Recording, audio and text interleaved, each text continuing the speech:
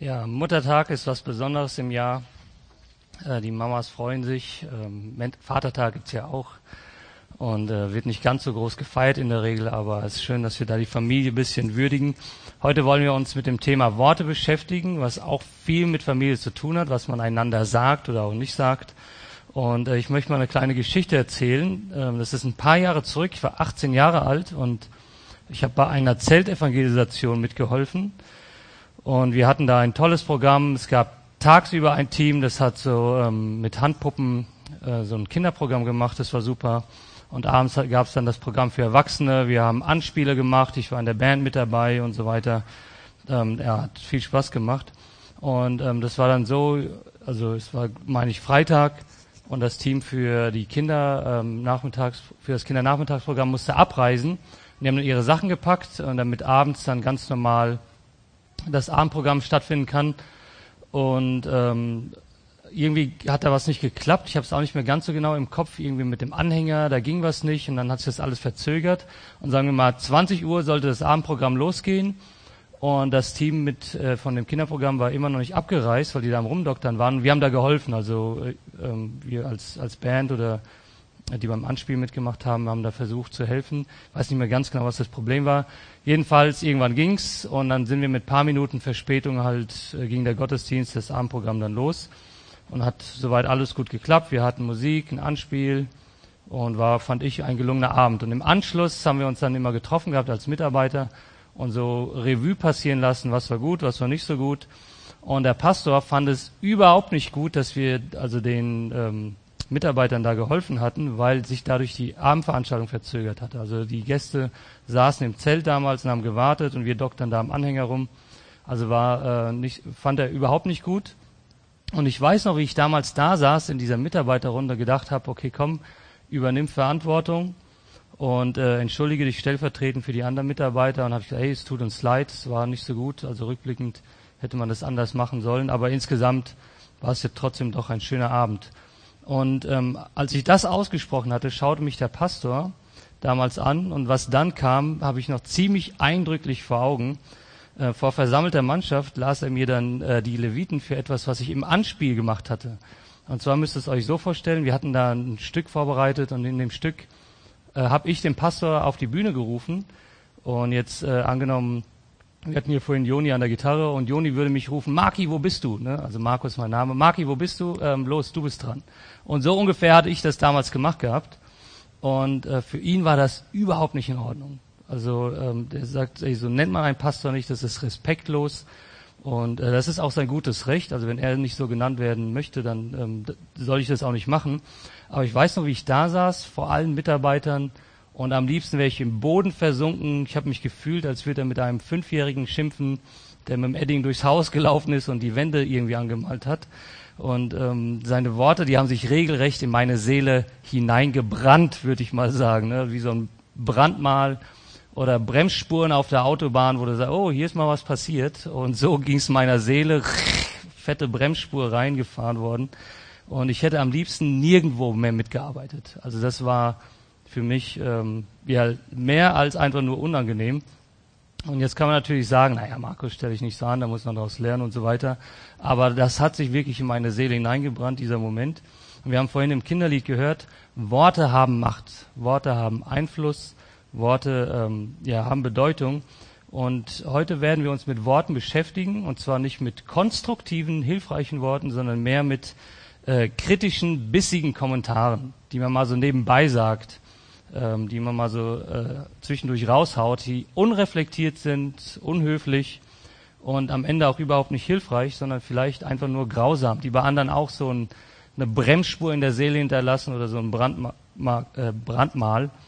Anmerkungen, die nie die Absicht hatten zu helfen, sondern mehr unseren Frust rauslassen oder unser Besserwissen zur Schau stellen.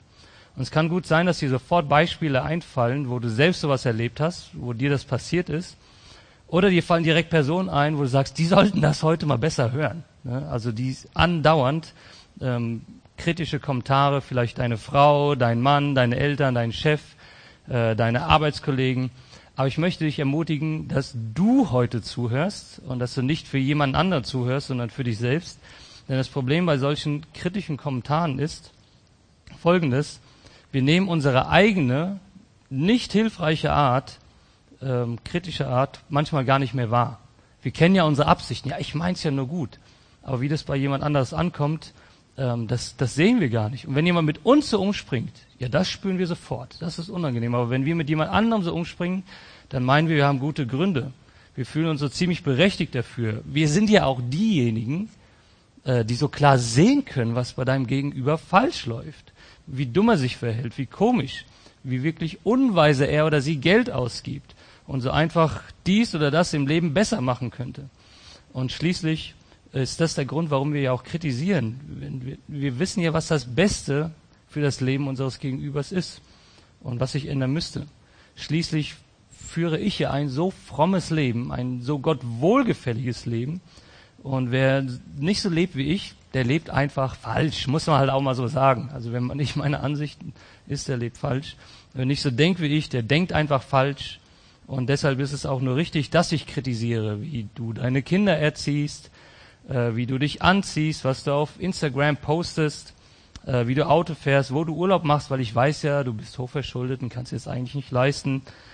Und so denken wir. Also wir sind davon überzeugt, so wie wir machen, ist es eigentlich richtig. Deshalb haben wir das gute Recht, jemand anders auch mal zu kommentieren oder mal zu zeigen, nee, hör mal zu, so sollte man das besser machen. Jetzt mal angenommen, mal rein hypothetisch. Was wäre, wenn deine kritische Art, deine kritischen Anmerkungen eine Mauer zwischen dir und deinem Ehepartner aufbauen? Dass du keine tiefe Beziehung führen kannst zu deinem Ehepartner, weil sich dein Partner permanent kritisiert fühlt. Permanent als würdest du ihn oder sie wie ein Kind behandeln. Was wäre, rein hypothetisch, wenn deine kritischen Anmerkungen eine Mauer zwischen dir und deinen Kindern aufbauen? Dass es deinen Kindern schwerfällt, sich dir gegenüber zu öffnen, weil sie das Gefühl haben, sie sind nie gut genug.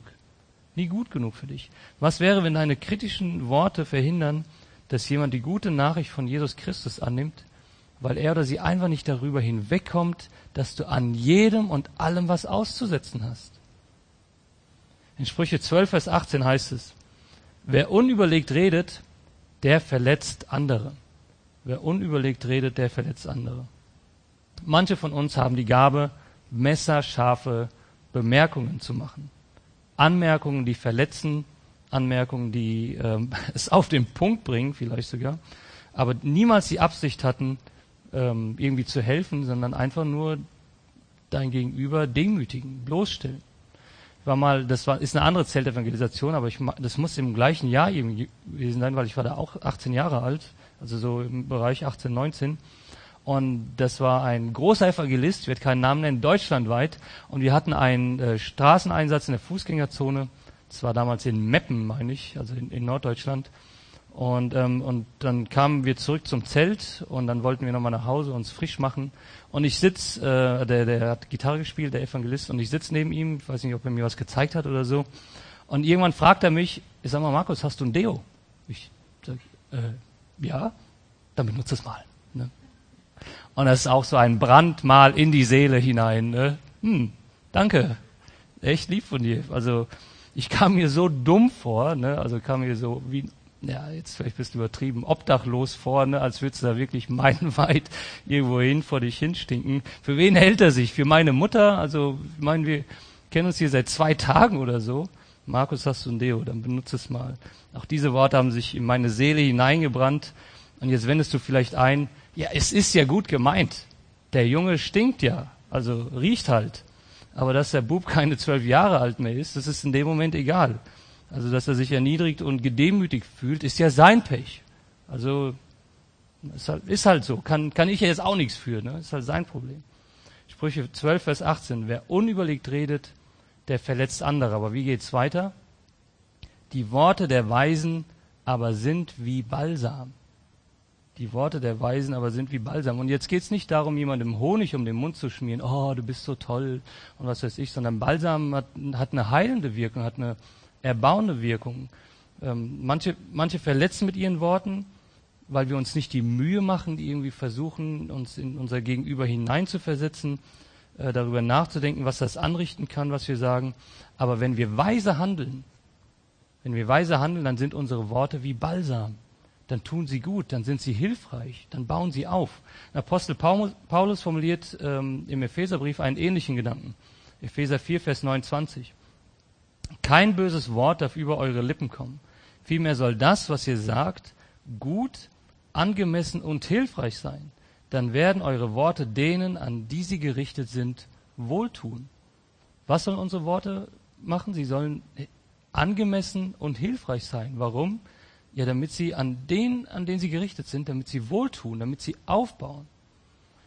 Das ist jetzt schon ein paar Jahre her, werde auch wieder keine Namen nennen. In unserem Ältestenkreis wurde einer von unseren Ältesten von jemand anderes, ja, ich würde jetzt nicht sagen kritisiert, aber ein bisschen in einem Hauskreis, in einer kleineren Gruppe bloßgestellt. Und zwar wurde er gefragt, sag mal, was machst du eigentlich als Ältester? Also, das ist irgendwie zu wenig, was du da machst. Also, was kommt dabei rum? Und das hatte ihn so stark aufgewühlt, also den Mitältesten, oder wer mit dem Begriff Ältest nichts anfangen kann, einer aus unserem Vorstand. Und er hat sich selbst in Frage gestellt und hat alles Mögliche in Frage gestellt und hat am liebsten sein Amt sofort niedergelegt. Also aufgehört, sagt, hey, ich kann das nicht und so weiter. Und ich hatte mich dann mit dieser Person, die das gesagt hatte, getroffen und ihm gesagt, hey, was seine Anmerkung da verursacht hat. Und seine Reaktion war damals, also wenn so ein Pups, also direkt da ein ganzes Haus einfallen lässt, also da kann ich jetzt auch nichts für. Ne? Also dann habe ich ja wohl einen wunden Punkt getroffen und das zeigt ja, dass ich recht habe. Aber das ist einfach eine ganz grausame und arrogante Art und Weise, die auch Gottes Wort nicht ernst nimmt. Das ist nicht wohltuend, nicht aufbauend. Und es geht auch gar nicht darum, dass wir Missstände nicht ansprechen dürfen, aber einfach hier unsere eigene Meinung mal loswerden, ohne darüber zu reflektieren, was könnte das in deinem Gegenüber zu verursachen, ist im besten Fall einfach nur naiv, also gegenüber der Macht der eigenen Worte, weil man keinen blassen Schimmer hat, was man damit anrichten kann. Im schlimmsten Fall ist das einfach böse, weil du zerstörst, weil du kaputt machst. Und dass man sich dann die Hände in Unschuld wascht und sagt, ja, da kann ich jetzt auch nichts für. Also wenn da aus so einem Pups direkt alles einstürzt, das ist jetzt nicht mein Problem. Ne? Weil ich der Einzige bin, der ja so klar sieht, was falsch läuft, was korrigiert werden muss. Und wenn dann alles zusammenfällt, dann hat man ja recht gehabt. Aber so ein Verhalten ist einfach nur lieblos und arrogant und am Ende auch nicht hilfreich. Was lehrt uns Paulus? Unsere Worte sollen angemessen und hilfreich sein. Sie sollen nicht zerstören, sie sollen angemessen und hilfreich sein. Und dann werden eure Worte denen, an die sie gerichtet sind, wohltun, aufbauen. Es gibt Menschen, und das habt ihr hoffentlich schon erlebt, die sprechen Weisheit in dein Leben hinein, weil sie ein Interesse an dir als Person haben und weil sie auch grundsätzlich ein Interesse daran haben, dass Dinge aufgebaut werden. Weil du ihnen wichtig bist, wollen sie dich aufbauen, damit du Gott deinen Gaben entsprechend dienen kannst. Sie zerren dich nicht auf den Boden, damit du irgendwie künstlich unten gehalten wirst, damit du nicht überheblich wirst oder versuchen aus dir einen Menschen zu machen, wie sie selbst gerne sein würden. Nein, sondern sie bauen dich auf, sprechen Weisheit in dein Leben. Sie schaffen eine Atmosphäre, in der du aufblühen kannst, in der du gesund wirst. Und jetzt sagst du vielleicht, ja, Moment mal, es stimmt ja, was ich sage. Der ist halt ein Vollidiot. Muss man vielleicht mal so ansprechen. Ne? Ist doch wahr, stimmt doch. Und dann kann man das ja wohl dem mal ins Gesicht sagen, ich habe ja auch schließlich recht. Was Paulus sagt, ist ganz wichtig zu verstehen. Es muss angemessen und hilfreich sein. Die Wahrheit, nur Wahrheit ist manchmal nicht hilfreich. Nur Liebe ist auch nicht hilfreich. Also wenn du jemanden nur versuchst, wie gesagt, Honig um den Mund zu schmieren, hilft das nicht weiter. Wenn du nur Wahrheit nimmst, dann ist die Wahrheit, tut manchmal so sehr weh, dass du jemanden zerstörst. Deswegen muss es angemessen und hilfreich sein. Liebe und Wahrheit müssen zusammenkommen. Nur Wahrheit ist am Ende nicht hilfreich, wenn deine Aussage nicht bewirkt, dass sich irgendetwas zum Positiven entwickelt. Dann bist du deinen Frust losgeworden. Du hast mal deine Meinung rausgehauen, aber wenn sich danach nichts ändert, dann warst du gar nicht der Wahrheit gegenüber verpflichtet, weil sich ja nichts ändert. Du wolltest nur deine Meinung loswerden. Liebe und Wahrheit, beides muss zusammenkommen. Was wir hoffentlich heute verstehen ist, ein einzelnes Wort, eine einzelne Kritik kann sich regelrecht in das Leben eines Menschen hineinbrennen. Und du hast das vielleicht schon längst vergessen. Ja, war ja nicht so gemeint. Ich sag ja nur. Aber dein Gegenüber trägt das vielleicht, wenn es schlecht läuft, sein ganzes Leben lang mit sich und hat vielleicht nie wieder Lust, Musik im Gottesdienst zu spielen oder eine Andacht zu halten oder auf einer Baustelle mitzuhelfen, weil man einfach runtergeputzt worden ist. Andererseits, wenn deine Worte weise sind, wenn deine Worte aufbauen, ermutigend sind, du hast keine Ahnung, wie das Leben eines Menschen verändern kann, wie es das Leben eines Menschen prägen kann, positiv. Wie du damit jemandem Selbstbewusstsein geben kannst, wie deine Worte Menschen aufrichten können und Glauben und Vertrauen entstehen kann. Sprüche 12, Vers 18. Wer unüberlegt redet, verletzt andere. Die Worte der Weisen aber sind wie Balsam. Ich habe euch das ist schon eine Weile her, erzählt von einem Mann, der heißt Ron Archer, ist ein Amerikaner und er hat eine ganz krasse Lebensgeschichte. Also seine Mutter wurde ungewollt schwanger, weil sie, sag ich mal, im Rotlichtmilieu arbeiten musste. Mit 14 fing das an, sie musste Geld verdienen. Mit 16 wurde sie schwanger, keiner wollte das Kind. Man hat ihr auf den Bauch geschlagen, Alkohol gegeben und also das Kind sollte abgetrieben werden. Der Junge kam 2 Monate zu früh auf die Welt und hat gestottert, hat ins Bett gemacht. Die Mama hatte irgendwie eine andere Frau, die da auch gewohnt hat in dem Haus. Sie hat den Junge geschlagen und so weiter. Und einfach ein grausames Leben. Und mit 10 Jahren wollte er sich umbringen. Man muss sich mal vorstellen, wie schlimm muss das Leben eines 10-jährigen Jungen sein, dass er sagt, ich möchte mich töten. Und er hat die Pistole seiner Mutter genommen und wollte sich erschießen, aber zum Glück war sie gesichert und er konnte sich nicht erschießen. Und einfach ein ganz trauriges Leben, sein Leben lang rumgeschubst. In der Schule gab es für die ganz schlechten Schüler irgendwie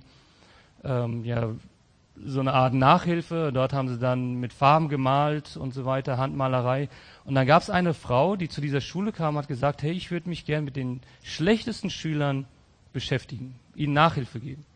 Und dieser Ronald war einer der allerschlechtesten. Also sie hat diejenigen gesucht mit einer Lernschwäche. Und dann hat sie ihm angefangen, aus der Bibel vorzulesen. Aus einer Gideon-Bibel, Jeremia 1, Vers 4. Ich kannte dich schon, bevor ich dich im Leib deiner Mutter geformt habe. Und sie hat ihm gesagt, hey, weißt du was, Ronald, du bist Gott wichtig. Gott liebt dich. Und sie hat ihm Geschichten vorgelesen von Mose, der auch gestottert hat. Sie hat ihm Geschichten vorgelesen von David, von Abraham. Alles Männer, die Fehler gemacht haben, die Einschränkungen hatten, die vielleicht Behinderungen hatten. Und sie hat zu ihm gesagt, hey, weißt du was, Ronald, Gott gebraucht die Menschen, die tief verletzt worden sind, die gebraucht er für großartige Sachen. Und Gott hat auch mit dir etwas vor. Gott will dich gebrauchen. Und er sagte sich dann, der 10-jährige Junge, wow, wenn Gott das mit denen machen kann, dann kann er das mit mir auch machen. Und er fing an, diese Gideon-Bibel zu lesen und fing an, Passagen einfach auswendig zu lernen. Und Gottes Wort fing an, sein Leben zu verändern. Er hat aufgehört zu stottern, er hat aufgehört, ins Bett zu machen, er hat angefangen, gerade zu laufen.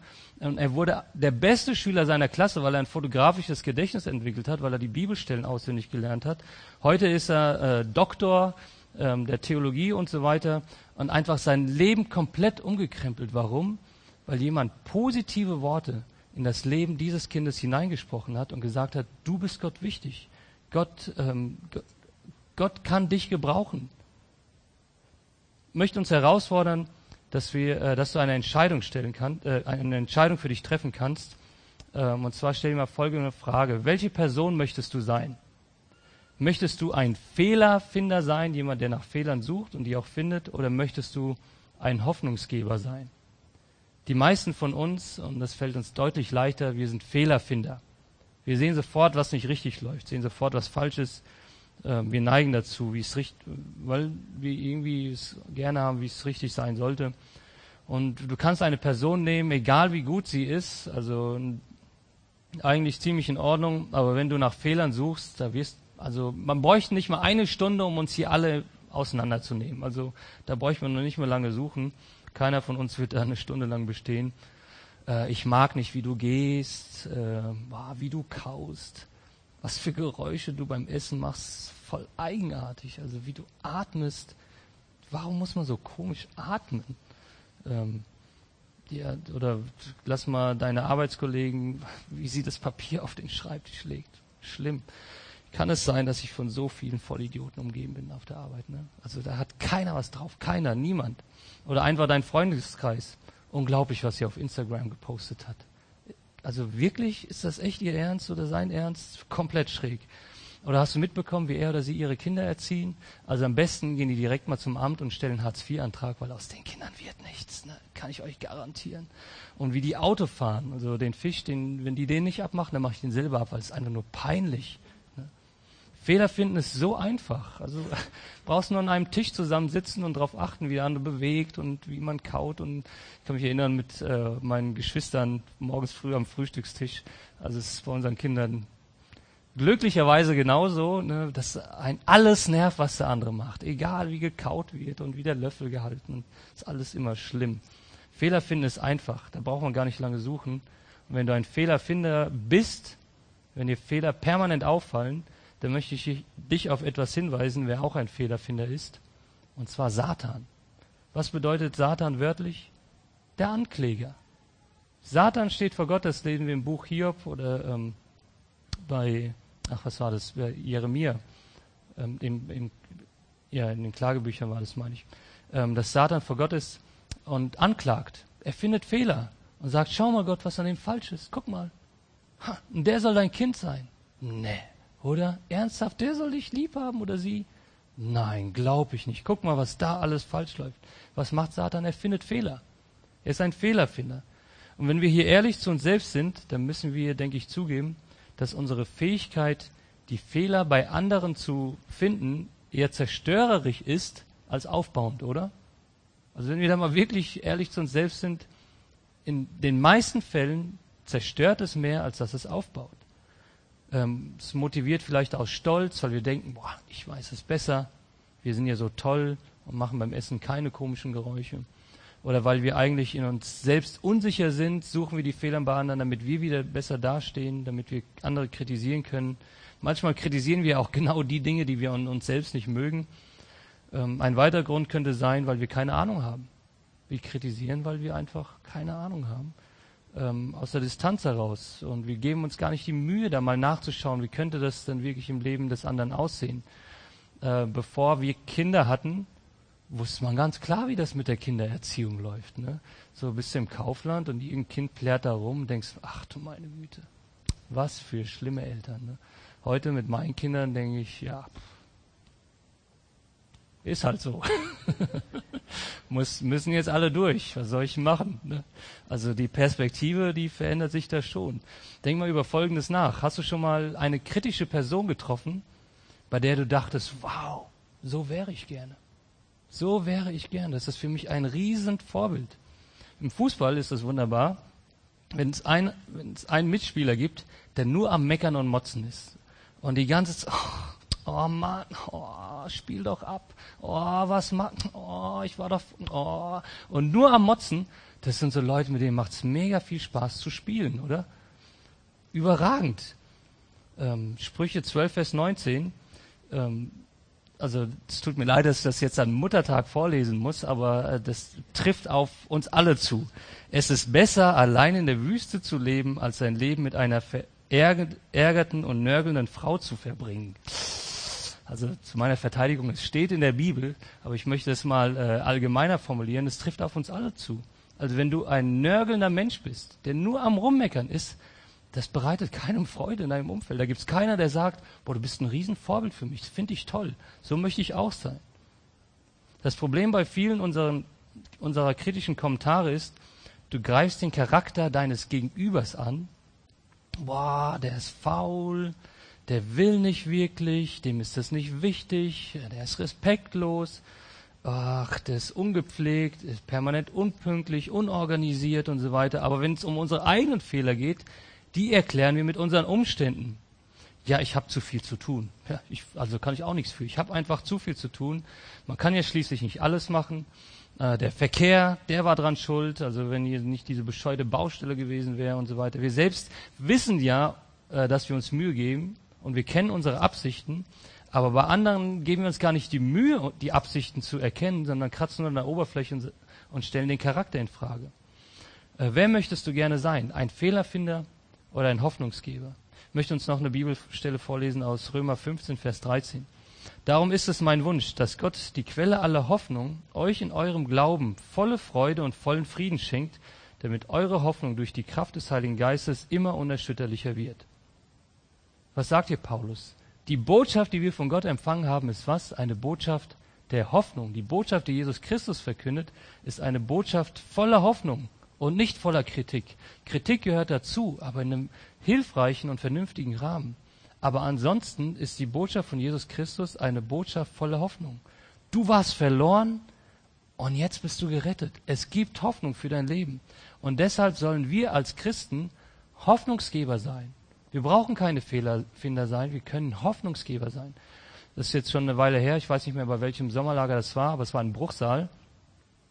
Wem es einfällt, da haben wir so ein Spiel gespielt, also wir waren die einzelnen Familien, Zeltgruppen waren eingeteilt und mussten da so ein Parcours laufen. Und bei einem Spiel mussten die gemeinsam, lassen wir 10 Leute sein, auf einer Decke stehen und mit dieser Decke vorwärts kommen. Und das war deutlich komplizierter als gedacht. Ich habe gedacht, die brauchen da 2 Minuten für, aber das hat wirklich lange gedauert. Und wenn einer von der Decke runtergefallen ist, mussten die von neuem anfangen. Ne? Manch einer erinnert sich vielleicht von euch. Und da gab es eine Gruppe und da lief es miserabel, es hat nicht geklappt. Und einer von den Jungs, es war einer von den Älteren, hat sich aufgeregt die ganze Zeit. Oh Mann, also wie so ein Fußballspieler, wie ich vorhin gesagt habe, nur am Meckern gewesen und so weiter. Und die ganze Zeit, also nur am Jammern, am Heulen, am Kritisieren, am Rummotzen. Ne? Und irgendwann hat Mario den zur Seite genommen und hat zu ihm gesagt, hey, pass mal auf, hast du das Gefühl, durch dein Verhalten wird dein Team irgendwie stärker motiviert?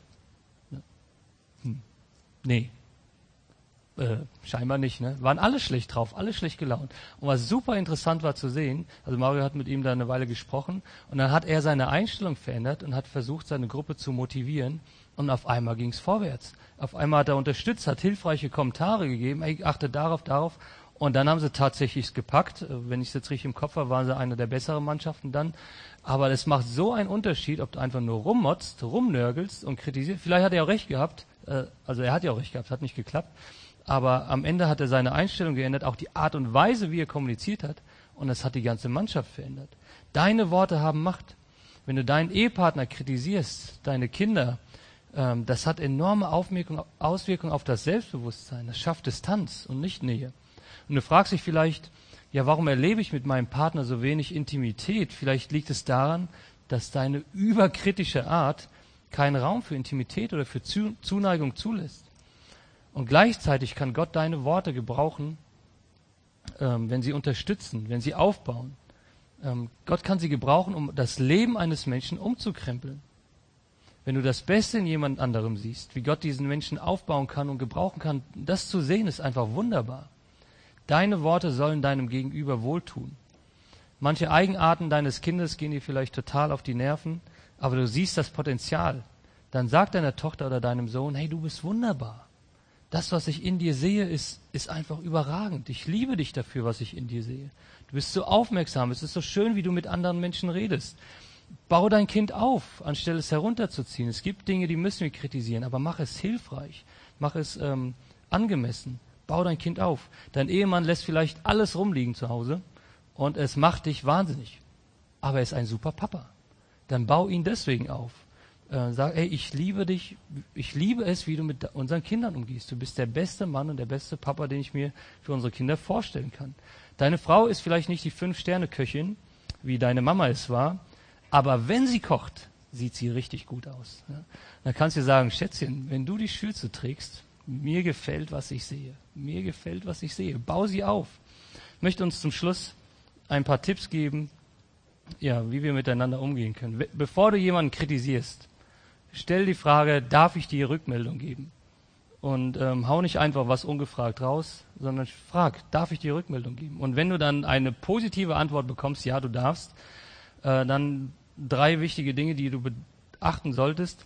Formuliere deine Punkte aus der Ich-Perspektive. Ja, sei kein Ankläger, wie das und das, sondern formuliere es aus der Ich-Perspektive. Ich habe das Gefühl, so und so. Ich habe den Eindruck, dies und das. So sitzt dein Gegenüber nämlich nicht einfach sofort auf der Anklagebank, sondern du kannst erstmal formulieren aus deiner Perspektive, wie du die Dinge wahrnimmst. Eine zweite Sache ist, bleib bei der Sache und stell nicht den Charakter in Frage. Du hast keine Lust. Was ist, wenn dein Gegenüber einfach überfordert ist und es nicht besser hinbekommt? Oder du bist faul und so weiter. Was ist, wenn du nur einen Teil des Bildes siehst und nicht die Arbeit siehst, die hinten dran steht? Das sind jetzt nur 2 kleine Beispiele, aber stell nicht den Charakter in Frage, sondern bleib bei der Sache. Und drittens, mach konkrete Vorschläge. So bist du nämlich selbst gezwungen, erstmal darüber nachzudenken, was könnte man denn anders machen und wie könnte man das anders machen. Versuch zu unterstützen und nicht zu motzen. Und kannst dich auch fragen, regt es mich auf, weil es grundsätzlich falsch läuft? Oder regt es mich auf, weil es nicht so läuft, wie ich es gerne hätte? Ja, ist ein feiner, aber wichtiger Unterschied. Regt mich etwas auf, weil es wirklich falsch läuft? Oder regt mich etwas auf, weil es nicht so läuft, wie ich es gerne hätte? Du kannst ein Fehlerfinder sein oder ein Hoffnungsgeber. Und das ist eine Entscheidung, die du treffen kannst. Wir sind Gottes Kinder, wir geben Hoffnung. Wir haben eine wunderbare Botschaft. Wir bauen Menschen auf und zerstören nicht. Wir zeigen auf Jesus, die lebendige Hoffnung. Wir führen Menschen zu Jesus, zu demjenigen, der was macht, der den Zerbrochenen vergibt, sie heilt und neue Hoffnung schenkt. Ich möchte mit uns beten, bitte euch dazu aufzustehen. Jesus, danke, dass du Worte des ewigen Lebens hast. Danke, dass du gekommen bist, um uns zu retten und dass du unserem Leben Hoffnung gibst. Und ich möchte dich bitten, dass du uns hilfst, dass wir diese Hoffnung weitertragen, auch in der Art und Weise, wie wir miteinander umgehen, sei es im engsten Familienkreis, im erweiterten Familienkreis, Umgang in der Kirche, auf der Arbeit mit Freunden, dass wir einfach darauf achten, ja, wir können uns auf Fehler konzentrieren oder wir können Hoffnung geben, dass das, was wir sagen, angemessen und hilfreich ist und Menschen aufbaut, zu deiner Ehre. Danke dir, dass du uns liebst. Amen. Amen. Nehmt bitte Platz.